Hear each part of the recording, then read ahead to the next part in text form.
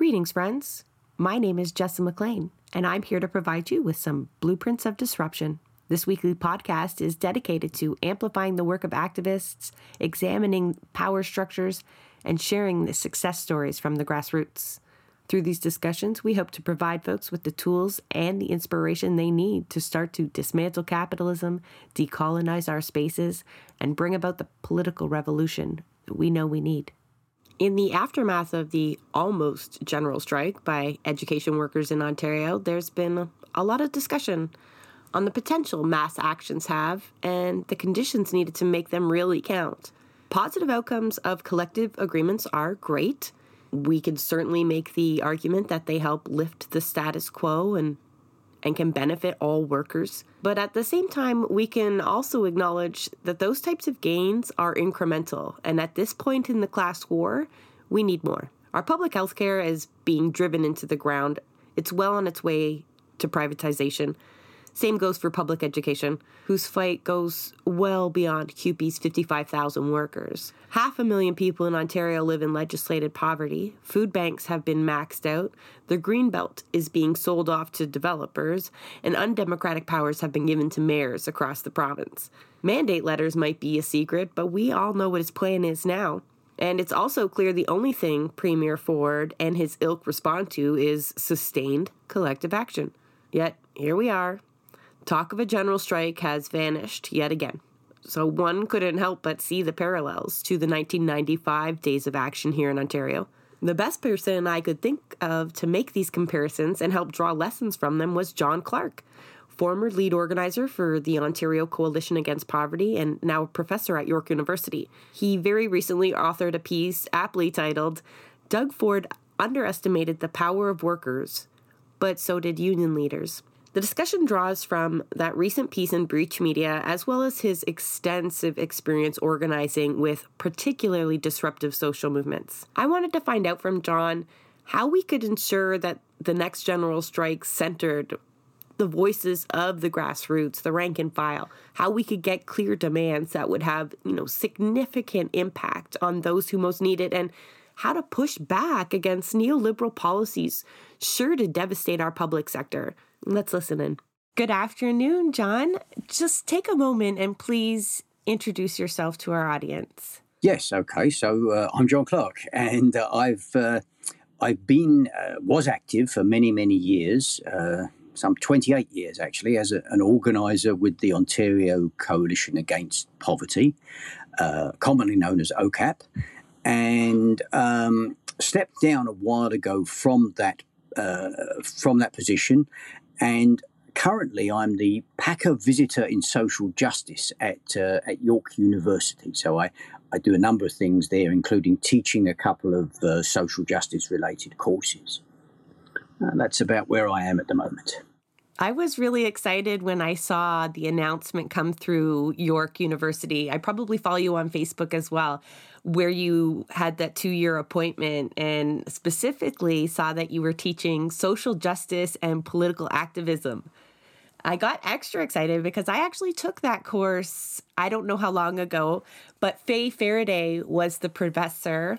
And when we opened up the syllabus on day one, the political activism junkie that I am, I was just salivating. It was just like a who's who of activists across Canada. We're going to guest lecture, and it was completely unique from all of the other courses in how it was structured and its topic. But alas, my learning was on the line that year. The CUPE 3903 were on strike, so I didn't really get to take it. So I would like to hear from you, how does one teach social justice and political activism in a classroom setting? Yeah, well, there's a couple of things about it. First of all, the Packer Visitor in Social Justice is chosen by the Packer Committee on the basis of not on the basis of academic background. I don't have an academic background. I don't even have a university degree. But is chosen on the basis of, the term is experiential equivalency. So having that direct knowledge of social movement struggles is the thing that is sought out in when they select somebody for this. So that's the basis on which I was chosen. So the Toronto Sun ran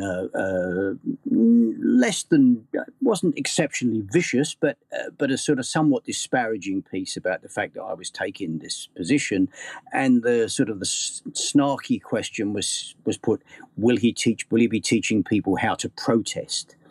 And in fact, I mean, while very practical lessons in how to organise the logistics of protest and such like are very, very important in building activism, the course that I put together is actually there are two courses I'm teaching now, actually, but they're both based on a fairly serious theoretical and historical approach.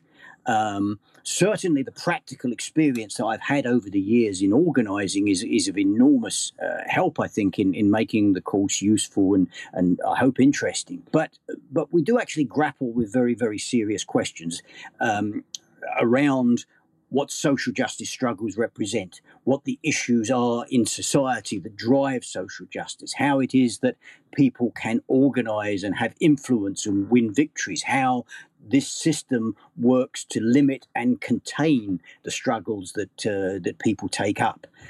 So in the second course I teach, which is based on democracy and protests, we go even further in sort of examining the ways in which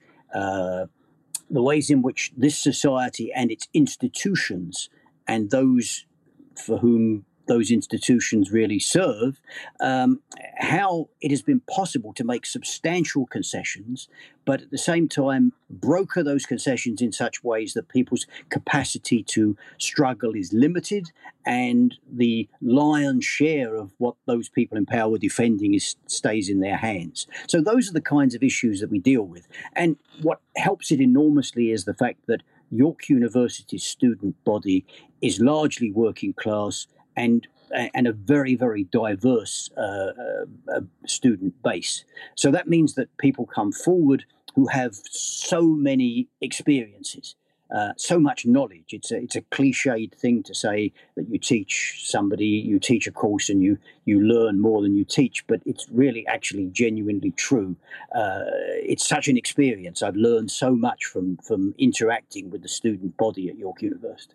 I'm terribly jealous that I'm not in these two courses. I imagine there's a whole bunch of people in the audience just salivating at the idea of sitting in or maybe auditing one of these courses, because this is knowledge we are all very desperate for, particularly activists that don't know where to start, right? There's a whole lot of people that know things are wrong. They are passionate about items, and they organize, but maybe they don't organize effectively. John, you recently were a signee in an open letter to the current folks at OCAP, at the Ontario Coalition Against Poverty.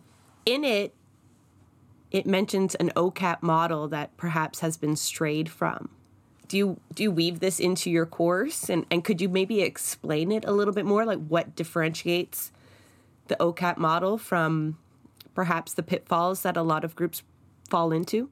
Yes, well, I mean, the background was that a group of us who had been long-time members of OCAP feel that where the organisation is at this moment is not good, and we wanted to alert people to that. Hence, we wrote this letter. But in the course of putting that forward, we counterposed what OCAP had been, and as you use the term, the OCAP model. I don't think there's necessarily unique qualities at play, but OCAP as an anti-poverty organisation tried to learn certain lessons. And I mean, what it really comes down to, I think, is that if you're trying to organise in communities that are under attack by poverty, by gentrification, by police brutality, by racism, if you're trying to organise in those communities, there's two essential approaches, and it rather has a bearing on how you view the state power. Right? If you think that the state and governments are sort of honest brokers of the common good who sometimes lose their way and need some eloquent briefs and powerful submissions at their committees to get them back on track and educate them. And then primarily what you're involved in is an exercise in trying to lobby. You get on first name terms with assistant deputy ministers, and you try to have a positive influence. The term has been used, constructive engagement. There's an alternative view which sees this state power as primarily something that is in the service of the rich, of the capitalists, of the bankers. And you don't expect it to be impartial. You expect it to wade in to the extent that it can on the side of those with the economic power and the resources, in which case you organise differently. You don't try to be a polite voice of reason. You don't try to be a voice of conscience. You actually try to organise a counterpower. And that counterpower for poor people, that part of the working class that has only a precarious or no contact with the workforce, that is not in a position to organise strikes and such like. The alternative form of pressure that the poor can bring is disruptive collective action, right? To organise in ways that actually disrupt the institutions that oppress them. And that gives you a certain power. If a social benefits office is denying people benefits outrageously, and you bring 50 people down to that office and disrupt the workings of the office, then by definition, bureaucracies don't like disruption. And you're likely to be accommodated. You're likely to get your demands met. And so there were two important US writers, Francis Fox Piven and Richard A. Cloud, who wrote a book, and they had themselves a grounding in poor people's movements. And they put it really brilliantly when they said that the main way in which the poor can have political influence is through their ability to create crises by disrupting institutions. And that sort of sums up the idea of the OCAP model. The term direct action has frequently been used with regards to OCAP, and certainly we did put a premium on direct action, but that was a tool. The basic fundamental approach was to organize in ways that were challenging, that were disruptive, that created a problem for people living in poverty, and that therefore gave people some power.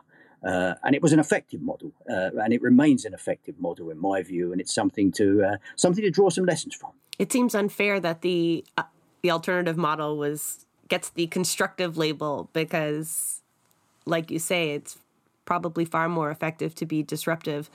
Of course, we have a bias here. I mean, the name of the show is Blueprints of Disruption because clearly I'm in that second boat where very disillusioned with electoral politics and the abilities to really make an impact or bring about the transformation we need through those avenues. And listening to you reminds me of how frustrated, too, I get with the way folks try to appeal to Ford. Even sometimes the approach is to have someone fired, a minister fired, as though it's an individual problem and not a systemic one. And like so much effort sometimes goes into campaigns to replace ministers or premiers. And I find that very frustrating because it doesn't strike at the ideology that's at the root of it all that will just be replaced. You recently wrote an article. You talked about earlier in the conversation here, you talked about the concessions that sometimes capital and the ruling class make, and they're often strategic. In terms of, you talk about that in your Breach article when mentioning bargaining power and how that ebbs and flows. And I just want to pull this up here, so bear with me. I have a quote here from your article that I've read it so many times because I think you said everything that we were all feeling and still feeling now in terms of perhaps lost potential. So for folks who haven't read it, I mean, the title really says it all. Doug Ford underestimates the power of workers, but so did union leaders. And I'll just add an addendum to that. Not just workers, right? I think both parties also underestimated the power of folks outside of the labor force that played an impact and that came out in large numbers and organized in their communities. I think it really did kind of spark a fire in the province. In the article, though, John, you do have a bright spot that I feel like might have been snuffed out a little bit. Now, you have two bright spots, and we'll touch on both of them. But the first one I just want to revisit because CUPE has since issued another strike notice. Apparently, Ford did not go back to that negotiating table in good faith. Do you feel in your article you kind of say, look, one of the bonuses was that he should be humbled in his position, right? Knowing the power that could be unleashed. And do you still feel that way, seeing them kind of fail at the negotiating table again? Well, yeah, I mean, I can't say the way it's played out is an enormous surprise. Nonetheless, I mean, we'll deal, I'm sure, with the negative side of things, which have to be explored in terms of how far short that movement went, has gone so far in terms of what could have been achieved. But still, I think it's very far from a situation that people have been crushed in the way that Ford intended to, or have made no gains at all. Absolutely, there's been a round, although they're still going to negotiate over the weekend. So by Monday, who knows what the situation will be. But nonetheless, rather unsurprisingly, he didn't put an anti-austerity package on the table. That's not entirely surprising. But nonetheless, the very fact that this man who wanted to pass legislation to crush a worker's struggle and impose on them a contract of his choosing, dictating the terms of it, and setting a precedent to move on an offensive against public sector workers and public services, virtually unchallenged, with unlimited power. He's been significantly humbled, and he's forced into a bargaining process that he thought he'd snuffed out the necessity for. So I think we have to consider both sides of the contradiction fully, and the struggle is ongoing. It still has enormous possibilities. It's not beaten by any manner of means. It's sold itself short, I think, in my opinion, but it hasn't been defeated, and the struggle is magnificent regardless.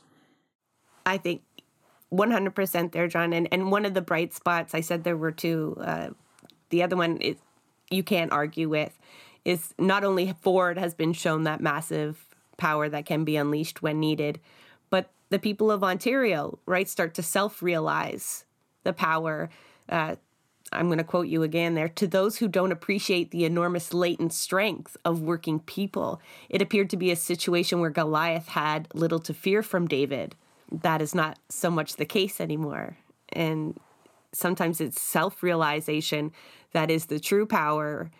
Ford might have miscalculated what CUPE was willing to do. That was fun to read the quote where we just didn't think they would strike illegally, like that, just we didn't calculate for that. And that's amusing to me because I think a lot of us assumed that too. It was a very pleasant surprise to see that show of force, in particular OPSU's following of that solidarity. That wasn't something we had seen in a long time. And I feel like people should go read the article, but I might end up reading half of it to you because I think this line here is very hopeful. The class struggle is so explosive precisely because it involves periods of relative quiet and even retreat that conceal accumulating anger and increasing social tensions. I think some people, as it got quiet again, lost hope. But this is all part of the process, is it not, John? Yes, it certainly is. I mean, for quite some time now, people have been looking back to the Ontario days of action in the 1990s against the Harris Tories and suggested that this was a level of organising that was now completely beyond our grasp, that no kind of generalised working class struggle was possible in the present context. And albeit that the thing was called off before it had gathered all of the momentum and strength that it could, it was clear that there was going to be an ongoing strike in defiance of government legislation, that there were going to be massive sympathy strikes by union allies. Moreover, even the official opinion polls were showing that a majority of people were on the side of that struggle. And there's no question that it would have resonated deeply. It would have actually, beyond union struggles, as vital as they are, it would have galvanized the resistance of communities under attack.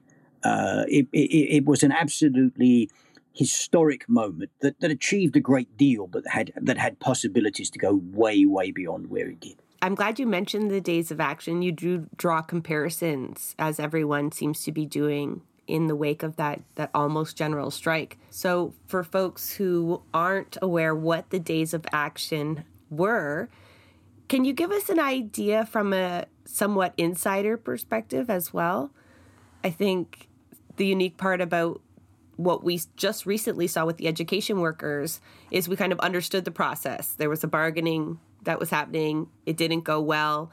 There were demands met, charter rights stripped, and a specific union went on strike. We could kind of follow that, and then everyone's tweeting, the leaders are tweeting, we can follow as this escalates and doesn't go well. But with the days of action, it wasn't such a clear, it wasn't around a collective bargaining agreement.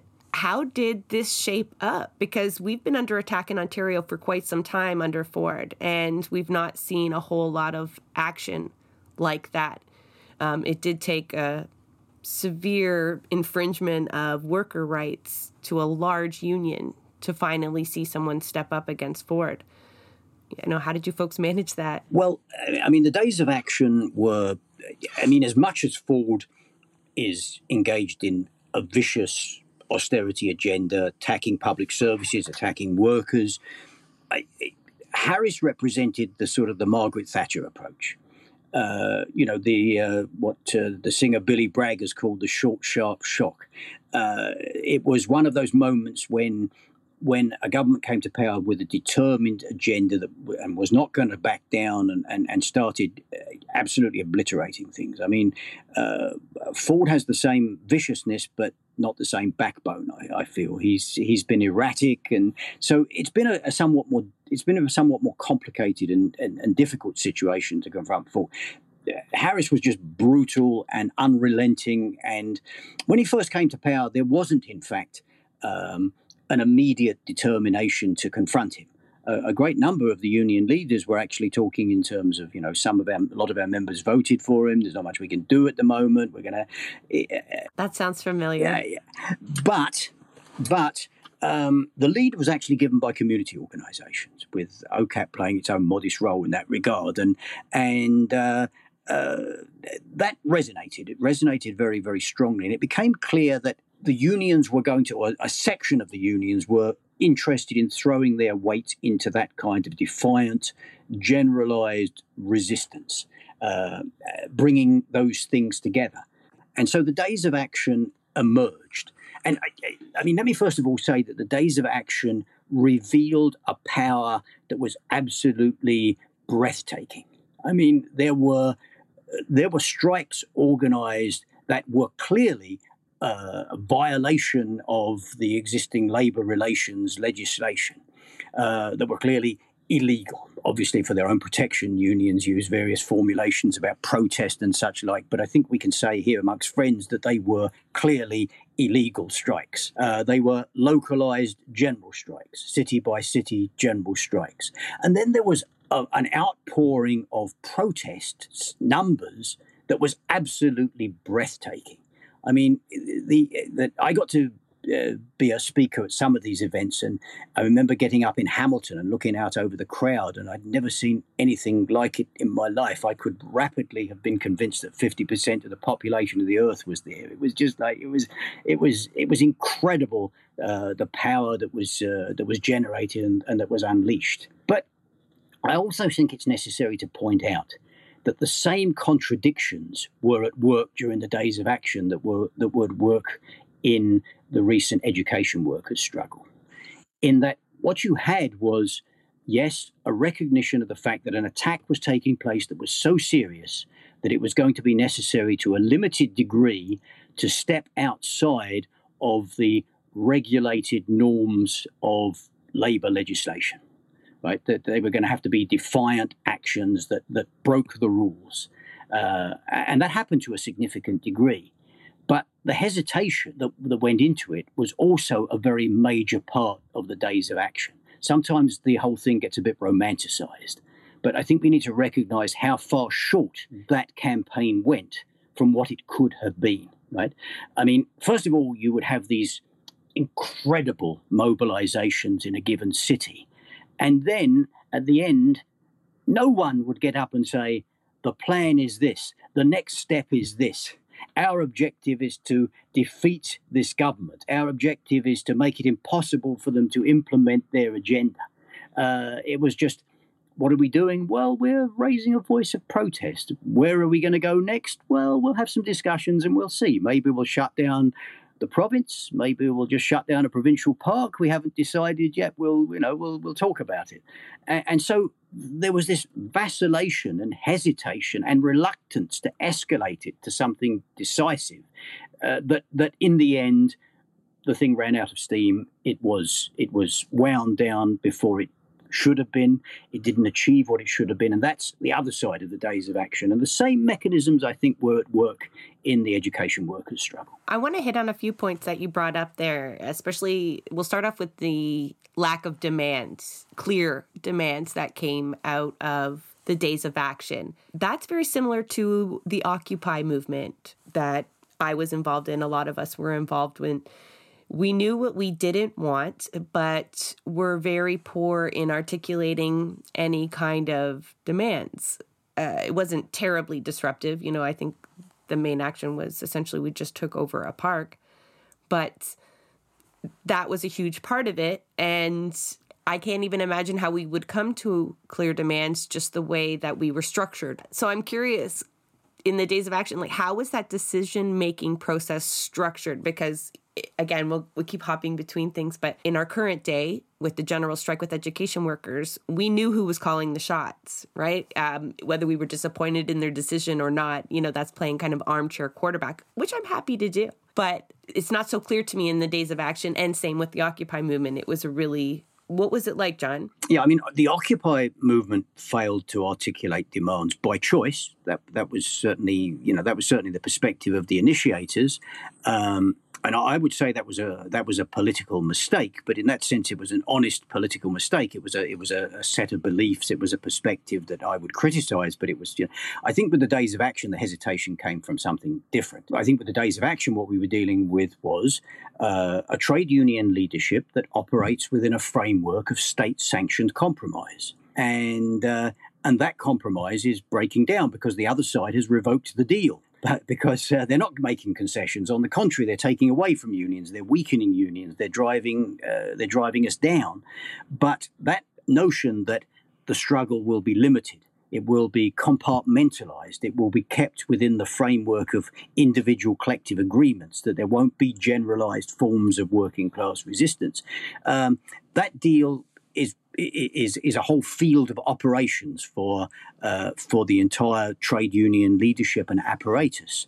And stepping outside of that is a very risky and scary proposition for them.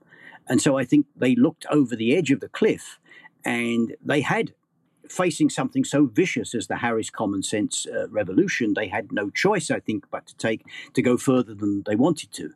But I was struck by the fact that, when you got to the Metro days of action in Toronto and you had this incredible mobilization, I listened very carefully to speeches that day, and it was clear that that's as far as they were prepared to go to a very huge degree. They were actually scared by the incredible possibilities of what they'd unleashed, and didn't want to go any further. So I think you could say exactly the same about the education workers' strike. It seems inexplicable at one level why you have a movement that has Ford reduced to a blithering, whimpering idiot, saying, "Okay, I'll withdraw the legislation," and offering this. I mean, at that point they said, "No, a strike is underway. If you have an offer to put on the table, put it on the table and we'll consider it. But we don't take down our picket line in the middle of a strike." And if you try to use that legislation, Ford would have been in a terrible position at that moment. That's, from a tactical point of view, that seems self-evident. But the point is that when he offered that compromise, it gave the opportunity to return to that edifice of compromise, and that, I think, was seized upon, and that's the weakness that's been at play all through the game. In terms of that's the common thread between the days of action and the calling off of the struggle of the education workers, in my view. That's frustrating for me to hear. Like, you can see me shaking my head, I'm sure, because we could feel it, right? We could feel the possibilities. And although perhaps Harris had a different approach, living through Ford and COVID, I think really got a lot of people, particularly on the left, eager for action, because it's usually sold as, it has to get worse before it gets better. People have to have almost nothing to lose before they're willing to risk it all. And it just seemed like a lot of places were there. A lot of social movements must have felt that, but a lot of unions had also been stepped on, minimum wage workers, and we had seen almost nothing. So then we were like, oh, right, we're here. It finally took, him using the notwithstanding clause. You don't know, when Fred Hahn's like, you don't know what you started. And we're going, yes, you do. Yes, we do. Yes, we do. And watching that press conference, I can see their faces, and you just knew immediately from the time the camera came on what they were going to announce. I hadn't been on Twitter. I was just waiting for this. And lost potential for sure, because even going into this next possible strike on Monday, I don't feel that same anticipation, even in me, let alone in my community around me. And to see the poll numbers so promising at that point, you can't always replicate that.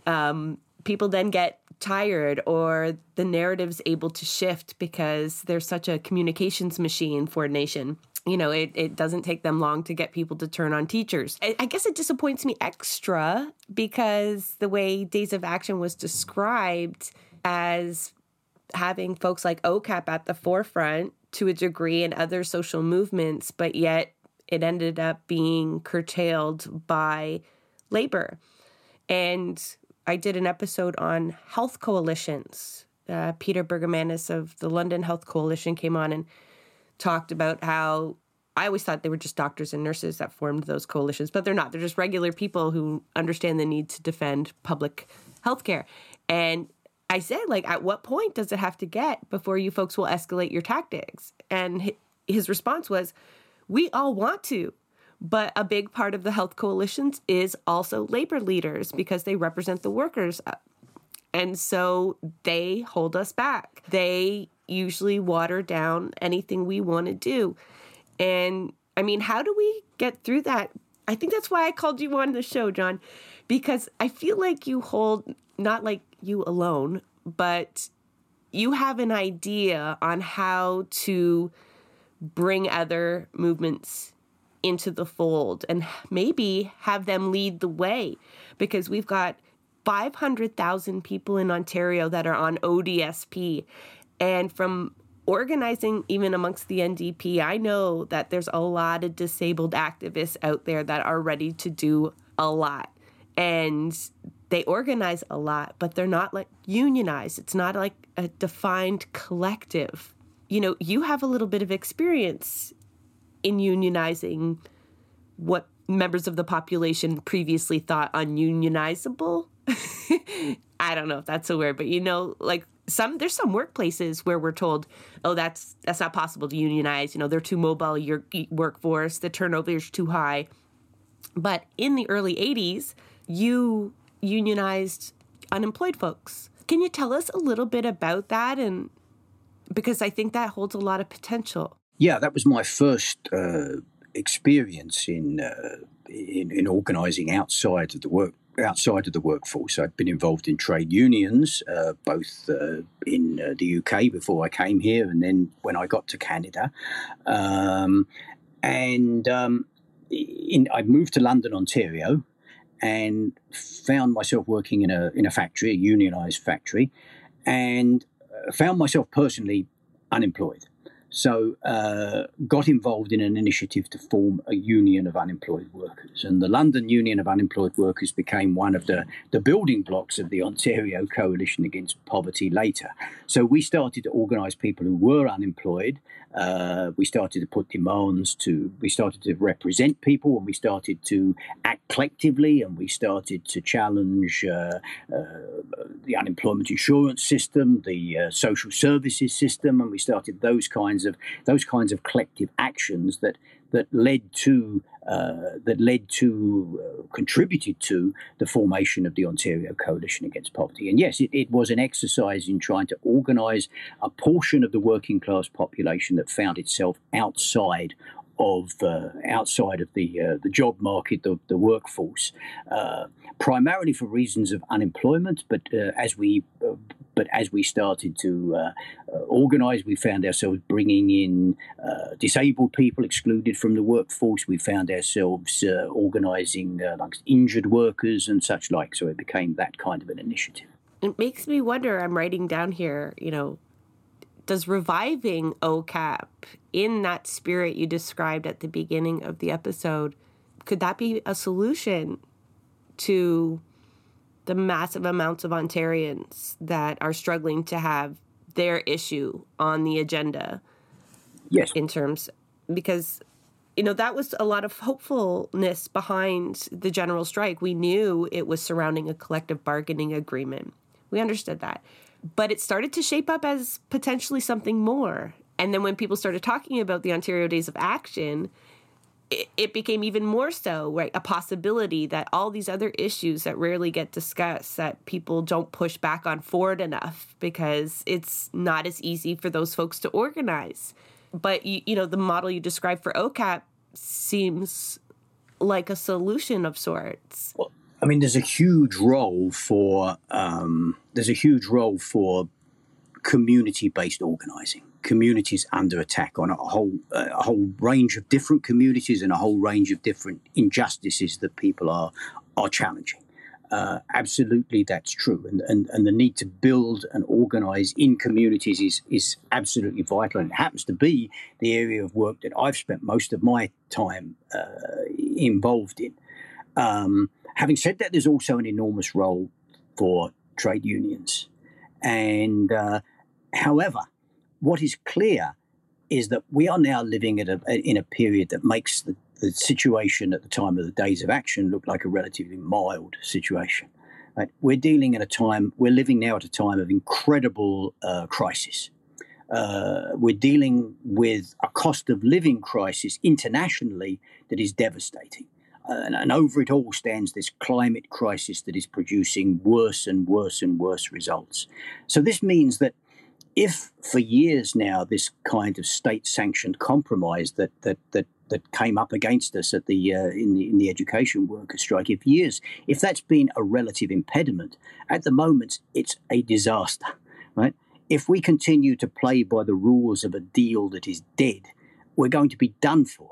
It's like coming to a knife fight with boxing gloves on. It's going to be impossible to make gains. So we have to break out of that. We have to be prepared to engage in struggles. Of course, people are going to fight for their immediate collective agreements in their workplace situations, and that's absolutely vital. But at the same time, we have to build a movement of generalized resistance. And that means that we can't possibly allow injured workers to be abandoned. We can't possibly allow police to terrorize racialized communities. We can't possibly allow people in indigenous communities to lack clean drinking water. We can't possibly allow people on ODSP, disabled people, to live on incomes that don't keep them alive. We can't tolerate those things. We have to organise to challenge them. And that means putting forward demands that represent the interests of all working class people. And that means taking up a struggle that involves all working class people, whether they organise in their workplaces or whether they organise in their communities. And it means breaking the rules. It means defying the rules. And it doesn't just mean sort of reluctantly doing it a little bit. It means doing it as a strategic choice. And that's really what we're up against. And that's not going to come from even relatively militant and relatively progressive trade union leaders who are just a bit more to the left than some of their colleagues. It's going to have to come from the base. It couldn't possibly. If you or I held the top position in a union, we wouldn't by ourselves be able to make that transformation. It has to come from the base. It has to come from the rank and file. It has to come from the communities under attack. So if there's a way forward, it's not just simply a question of, issuing a critique and saying that some of the trade union leaders involved in this or that struggle made a mistake. It's about the process of organising communities and rejuvenating trade unions. When the trade unions were first formed, they were mass operations. Union meetings that took place in Windsor in the period after the Great Strike of 1945, regular union meetings were enormous affairs. The rank and file was engaged. It was participating. And that's the kind of perspective that we have to have today, I think. It's absolutely vital. There's no other way forward. But I also think that the situation that we are in is one that can build that kind of a leap in consciousness, that kind of a leap in thought and action. So I think this is a very exciting time. It's greatly frustrating to see a movement with such possibilities stop short of where it could have been. But this, relatively speaking, is a skirmish in a much bigger fight. And there's a lot of possibilities ahead of us, and we've got to utilise that, and we've got to organise accordingly. I think, like, when you talk about that social contract where we feel like we have to stay within the rules and it very quite limiting, I think Ford perhaps just went too far. And it's like a lot of other organizations, the NDP is one of them that I've experienced, where if you shut off all actual channels, even the faux ones that you put there to waste people's time, if even those are cut off, like he did with the notwithstanding clause, then it becomes clear to both parties that there is no contract anymore. So I am drawing hope in the fact that, Fred Hahn and Laura Walton and J.P. Hornick, they demonstrated to their members and to Ontario that no, unions don't always have to play within the confines of those rules. But from what I understand also, that OPSU's rank and file played a huge role in pushing for their union to take that position. So, and I know a lot of people have been doing a lot of work to do what you described there, John, like rejuvenate the labor movement. Yes, absolutely. And although they can't lead it completely, we've seen why, right? Because a lot of people are left off of that agenda. But the fact that they're slowly coming along will, I think, embolden all of us a little bit more. Yeah, I guess that's a big theme here on the show, is encouraging folks to be more disruptive. Yeah, I mean, if I could just say there, I think the way I presented things, I expressed myself badly in the sense that, I was talking about encouraging a work in progress that's actually happening. I wasn't suggesting that we're in this situation where, oh my goodness, they're just getting away with it, and the rank and file and the people in communities are doing nothing. And that if it came across that way, that isn't what I meant to say at all. I think there is strength there, and it is being brought together, and it is growing, and it is important. But it's simply that it has to go further. We need to be in a situation where, frankly, a bunch of people can't just make the decision that they're going to call off a strike and have a press conference and announce it. There needs to be a level of accountability and rank and file control that's much greater, so that such a thing can't happen. That rejuvenation process means a membership that, never mind what Doug Ford thinks, what do our members think? But that would be, I think, that's what we've got to get to. So we've got to create a situation where that strength from the base actually is the dominant factor. Yeah, I think like the best social movements out there have reinvented structures, so to speak, in terms of how we see power or make collective decisions. It's discouraging when you see ones mimicking the kind of colonial structures that unions are, right? They're problematic power structures. So I guess that's a whole other episode in terms of how does one transform the labor movement. But back to your community organizing, you've also done, traditional workplace organizing. What's the main difference between the two? Well, I mean, I think the immediate strength of people in workplaces is greater. And the sense of, a collective enemy is right there, very, very clear and obvious. And there's a whole bunch of reasons why the working class's greatest organisational achievement has been to organise in the workplace, to organise trade unions. And I don't think you can overcome that. But on the other hand, there are models of community-based resistance that are absolutely incredible. The unemployed movement of the 1930s was a mass movement of people who facing the most brutal forms of social abandonment, but people organised brilliantly. Just recently, I mean, let's look at what happened in the depths of the pandemic when the police killed George Floyd in Minneapolis. There was the largest movement of people on the streets, a challenge to racism and police brutality that was massive in its scale and had shook the Trump presidency and galvanized the country. So there's an immense strength there too that exists at the community level. But if we can bring those things together, right? If we can bring that power together and really turn it into a united movement, and let's, of course, I mean, we talk in some ways the line between them is an artificial one. I mean, workers work in their workplaces and go home to their communities. People in communities have workplace issues. The two things overlap, but the need is to build a movement that is fighting on all of those fronts at the same time.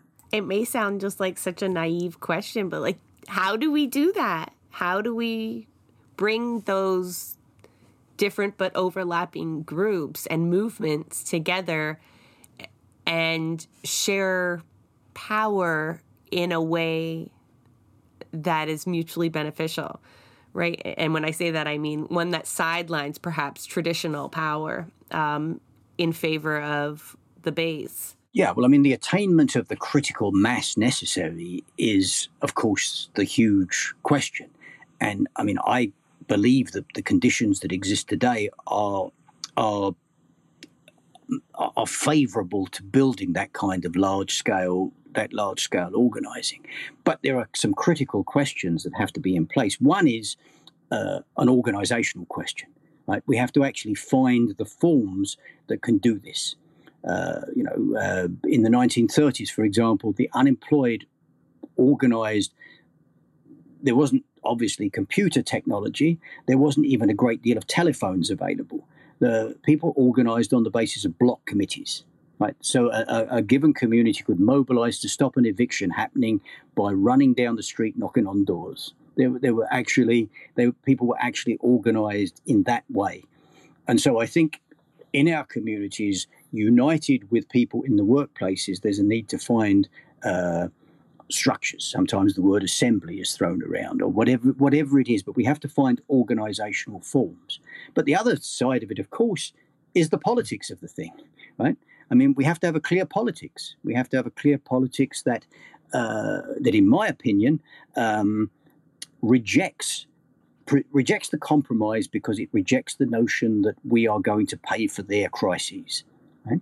The whole approach of the central banks at the moment is to drive up interest rates, weaken workers, and impose a de facto wage cut on working class people.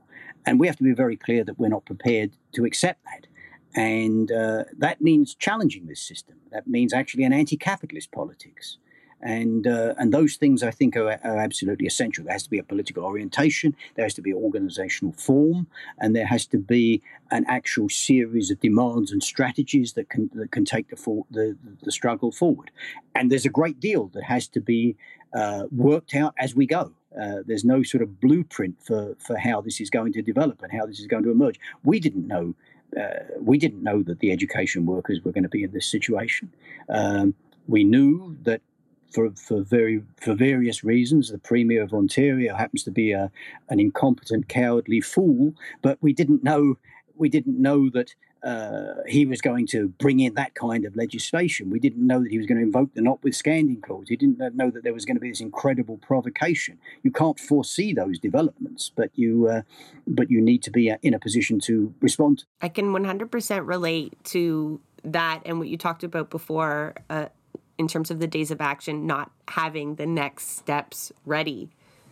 I myself have organized around critical moments where you knew you could draw on people's anger, frustration, sometimes fear, and get them to act. But it is so crucial to have clear way forward. And half the battle is having those structures in place, maintained by, some precarious employed people or people who are struggling, so that when there are those moments, that surprise us, that we don't anticipate, and we're ready to pounce, so to speak, and then hold that pressure. I look forward to doing the work, and I'm very pleased to see a lot of people going into their communities in different ways to start organizing, essentially block by block. And that's how electoral politics should have been run for a long time. And we are seeing a tendency to start organizing that way, even from electoral politics. But, having meaningful conversations door to door with people about issues that matter for them. But I am anticipating the strike coming up for CUPE and what it might lead to. But I'm also drawing real solace from your quote that reminds us that there are ebbs and flows, that we don't, that another moment will surely present itself and we will need to act. So I guess I hope we can learn from each other and create the structures that you're talking about, ones that work, not the ones that we're currently in, a lot of us, and that we can maybe do better, build on each one of these lessons and really push back against neoliberalism and the Fords and the Daniel Smiths out there and whatnot. I appreciate you coming on, John, and sharing your experiences there. I feel like there's a whole lot of other stories there to be told, probably especially around the days of action. If there's any tidbits you'd like to share with us before we go, or, maybe you want to leave us with a message of hope, but you get the last words, my friend. Yeah. Well, I think it is a message of hope. I think we've just seen something with the education workers happen that was absolutely incredible. The reality is, perhaps inevitably, that it contained within it the limitations and contradictions of the situation we're in and where we are as movements. But to draw pessimistic conclusions from a situation where 55,000 education workers defied government legislation, that the majority of people in this province supported them, and that other unions were were ready to actually take solidarity action. I think it must create in us an incredible sense of hope, an incredible sense of possibility, an awareness of the dangers, an awareness of the incredible barriers that are in our way. But to draw anything other than optimism and hope from this situation would be pathetically stodgy. I think we're living in incredible times. We're living in unprecedented times, and we are in a position to unleash unprecedented struggles that don't just make some difference and stave off some attacks, but that pose fundamental questions about the kind of society that we live in and the possibilities for building a society that's very, very different to this one. So I think this is an amazing time to be alive, and I think we've got incredible struggles ahead of us, and they're going to be amazing. Thank you for that, John, and thank you for taking the time again. That makes me so hopeful, because I always am feeling like a revolutionary sans revolution sometimes. And so to say that these times are hopeful, I think will uplift a lot of people listening. Thank you. That is a wrap on another episode of Blueprints of Disruption. Thank you for joining us. Also, a very big thank you to the producer of our show, Santiago Halu Quintero. Blueprints of Disruption is an independent production operated cooperatively. You can follow us on Twitter at BP of Disruption. If you'd like to help us continue disrupting the status quo, please share our content, and if you have the means, consider becoming a patron. Not only does our support come from the progressive community, so does our content. So reach out to us and let us know what or who we should be amplifying. So until next time, keep disrupting.